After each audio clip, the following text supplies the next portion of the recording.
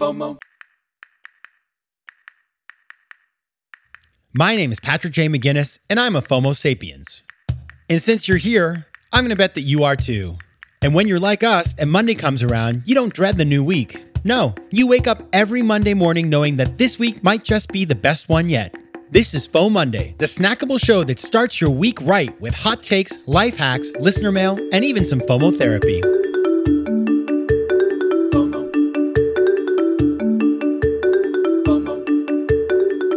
Hey everybody, welcome back to FOMOnday, the companion show to FOMO Sapiens, which of course drops a full episode every Thursday.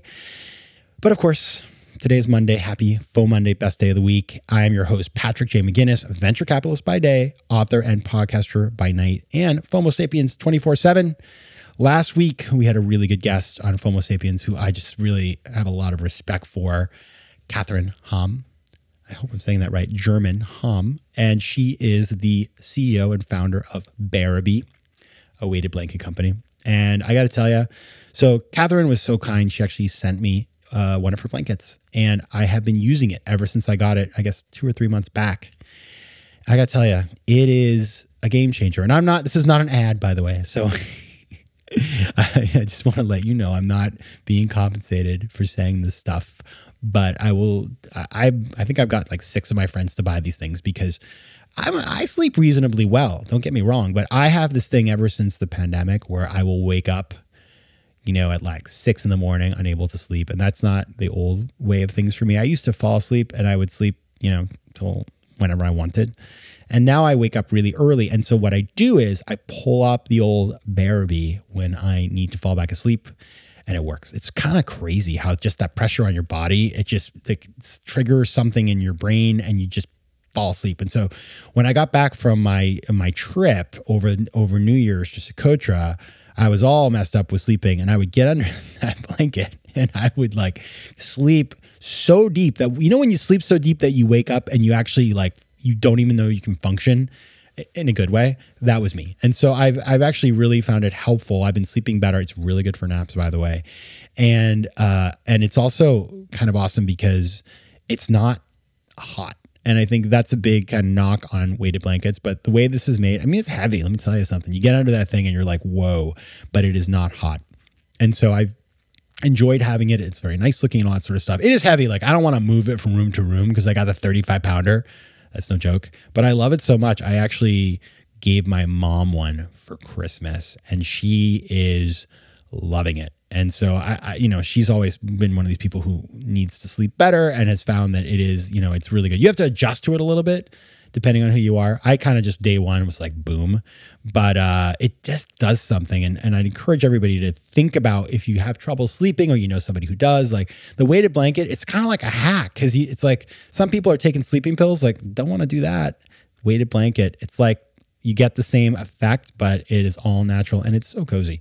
So that's what, just neither here nor there, but just my experience with the weighted blanket. Now, what I want to talk about today, now that I've told you how much I love her product, is how much I love Catherine's story, right? Because, this is about a risk-averse kind of space. When I think about, she worked for the World Bank, right, the International Finance Corporation, as an economist. And having done work with them, as I talked about on the episode, awesome people, super smart people. We're talking tons of PhDs and, just really impressive people. But that's the kind of place where people go for life. You get a job with the World Bank. It's very prestigious. It's well paid. It's cool work and smart people. And so the notion that you would ever leave, it's kind of insane. And in fact, in our conversation, we kind of hit on that. The fact that when she was leaving, people were like, what? And so there's a lot of industries where people are pretty risk averse. Now, let's think about some of those. One of them is accounting. One of them is law. And why is that? Well, it's because accountants and lawyers spend their days every day looking for risk and trying to tamp it out. And so they are preconditioned to think about risk in a way that, is pretty intense.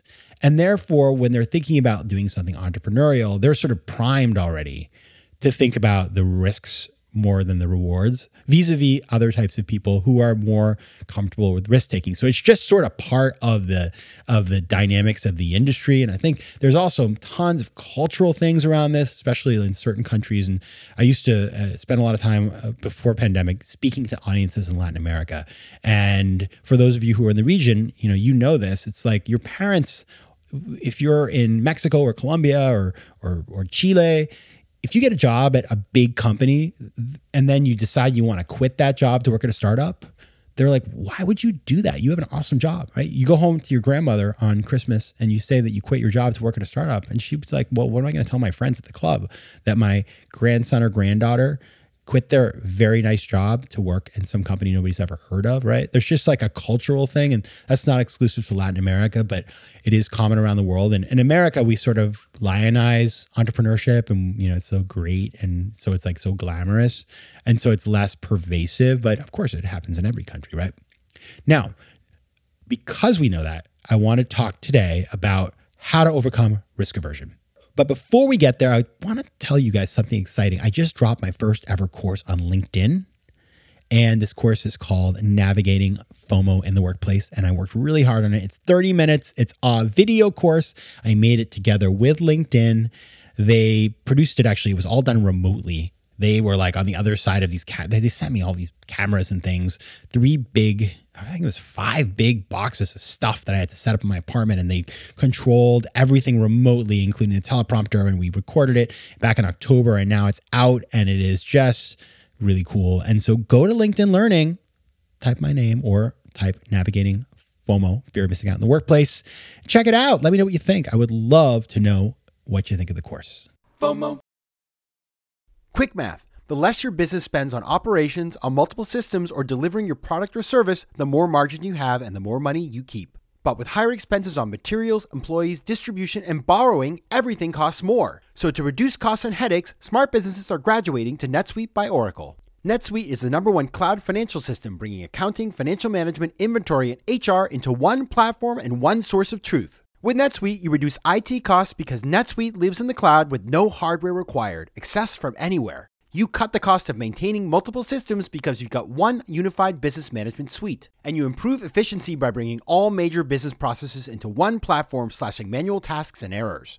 Over 37,000 companies have already made the move, so do the math. See how you'll profit with NetSuite. And with rising prices everywhere you look, you gotta do the math and save money. Good news, by popular demand, NetSuite has extended its one-of-a-kind flexible financing program for a few more weeks. So head over to netsuite.com/FOMO. That's netsuite.com/FOMO. netsuite.com/FOMO. FOMO. All right, let's talk about how to overcome risk aversion. I got 4 things to talk about. Number 1, study it. Study the thing that you want to do. So one cool thing about Catherine's story, she's an economist, right? She got a PhD in economics, so she knows all about studying. That's what economists do. They study things. And so she took an approach to understanding this industry. And she'd not worked in this industry before, but she got smart on the whole weighted blanket thing. So she was able to go into it with her eyes open and a plan. And I think that's really important because risk aversion, when you have a fear of something, part of that is irrational, part of it's totally rational. But the more you study and understand the nature of the risk, the more you can make a fact-based decision that's based on logic and not fear, right? Fear-based decision-making always generates, I would say, not always, I would say always, right? Fear-based decision-making has the tendency to produce suboptimal returns. That's something I believe. And so therefore, the more work you do to understand the nature of that risk, the better off you can figure out if it makes sense for you, and you can build the confidence to go out and do something. So that's number 1.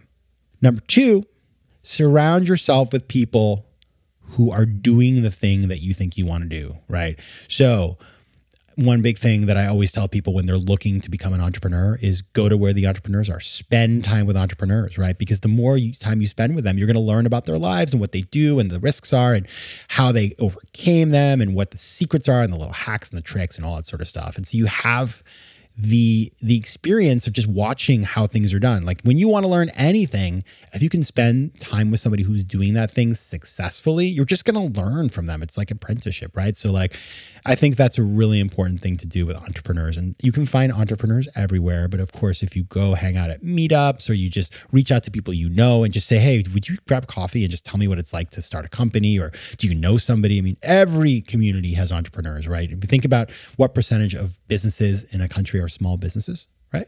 And if you're a college student, obviously there's tons of opportunities to study, but entrepreneurs are everywhere. You just have to go and find them and spend time with them and say, hey, entrepreneur, show me your secrets, teach me your ways.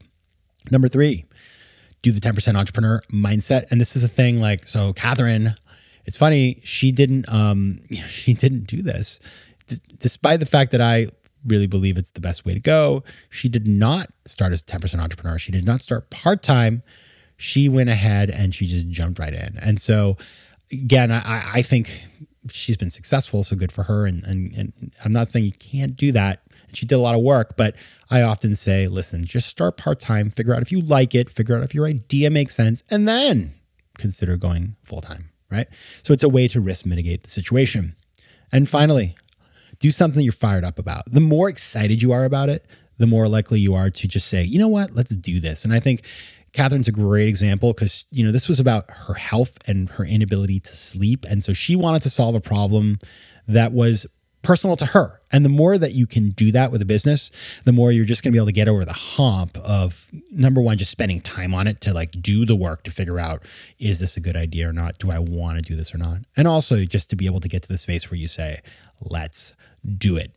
So those are the 4 things. Number 1, study it. Number 2, surround yourself with people who are doing it. Number 3, 10% it. And number 4, find something personal that gets you fired up. If you do those things, it'll help you overcome risk aversion.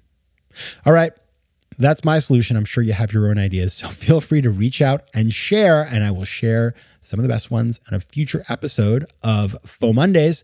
You can reach me at Patrick J. McGinnis on Instagram, at PJ McGinnis on Twitter, and at Let's Connect at patrickmcginnis.com on email. All right, everybody. Have a not risk-averse week. That wouldn't be good. Have a non-risk-averse week, and I will see you back here on Thursday on another episode of FOMO Sapiens. FOMO. If you like today's show, please be sure to rate it and recommend it to your friends. And as always, you can find me on Instagram at Patrick J. McGinnis, on Twitter at PJ McGinnis, and on the web at FOMOsapiens.com or PatrickMcGinnis.com, where you can get all kinds of free resources to live a more decisive and entrepreneurial life. Tudo bem, meus queridos Fomo Sapiens? Now that right there was Portuguese, and as you know, I love speaking foreign languages. But I'm not alone. 1 in 5 Americans have learned a new language on their bucket list. If that's you, make 2024 the year you finally check it off that list with Babbel, the science-backed language learning app that actually works. Don't pay hundreds of dollars for private tutors or waste hours on apps that don't really help you speak the language. Babbel's tips and tools are approachable, accessible, and delivered with conversation-based teaching so you're ready to practice what you've learned in the real world. Now, FOMO Sapiens, you know I speak 4 languages, and it takes work to stay on top of them, especially with French. C'est difficile. But with Babbel, I'm able to practice practical conversations that I can actually use in the real world. Here's a special limited time deal for our listeners. Right now, get up to 60% off your Babbel subscription, but only for our listeners at babbel.com/FOMO. Get up to 60% off at babbel.com/FOMO. That's spelled BABBEL.com/FOMO. Rules and restrictions may apply. FOMO. Want more FOMO Sapiens and FOMO Monday? Head over to FOMOsapiens.com where you can listen to past episodes, learn more about the show, and find out how to advertise. You can also connect with me on Instagram at Patrick J. McGinnis and on Twitter at PJ McGinnis.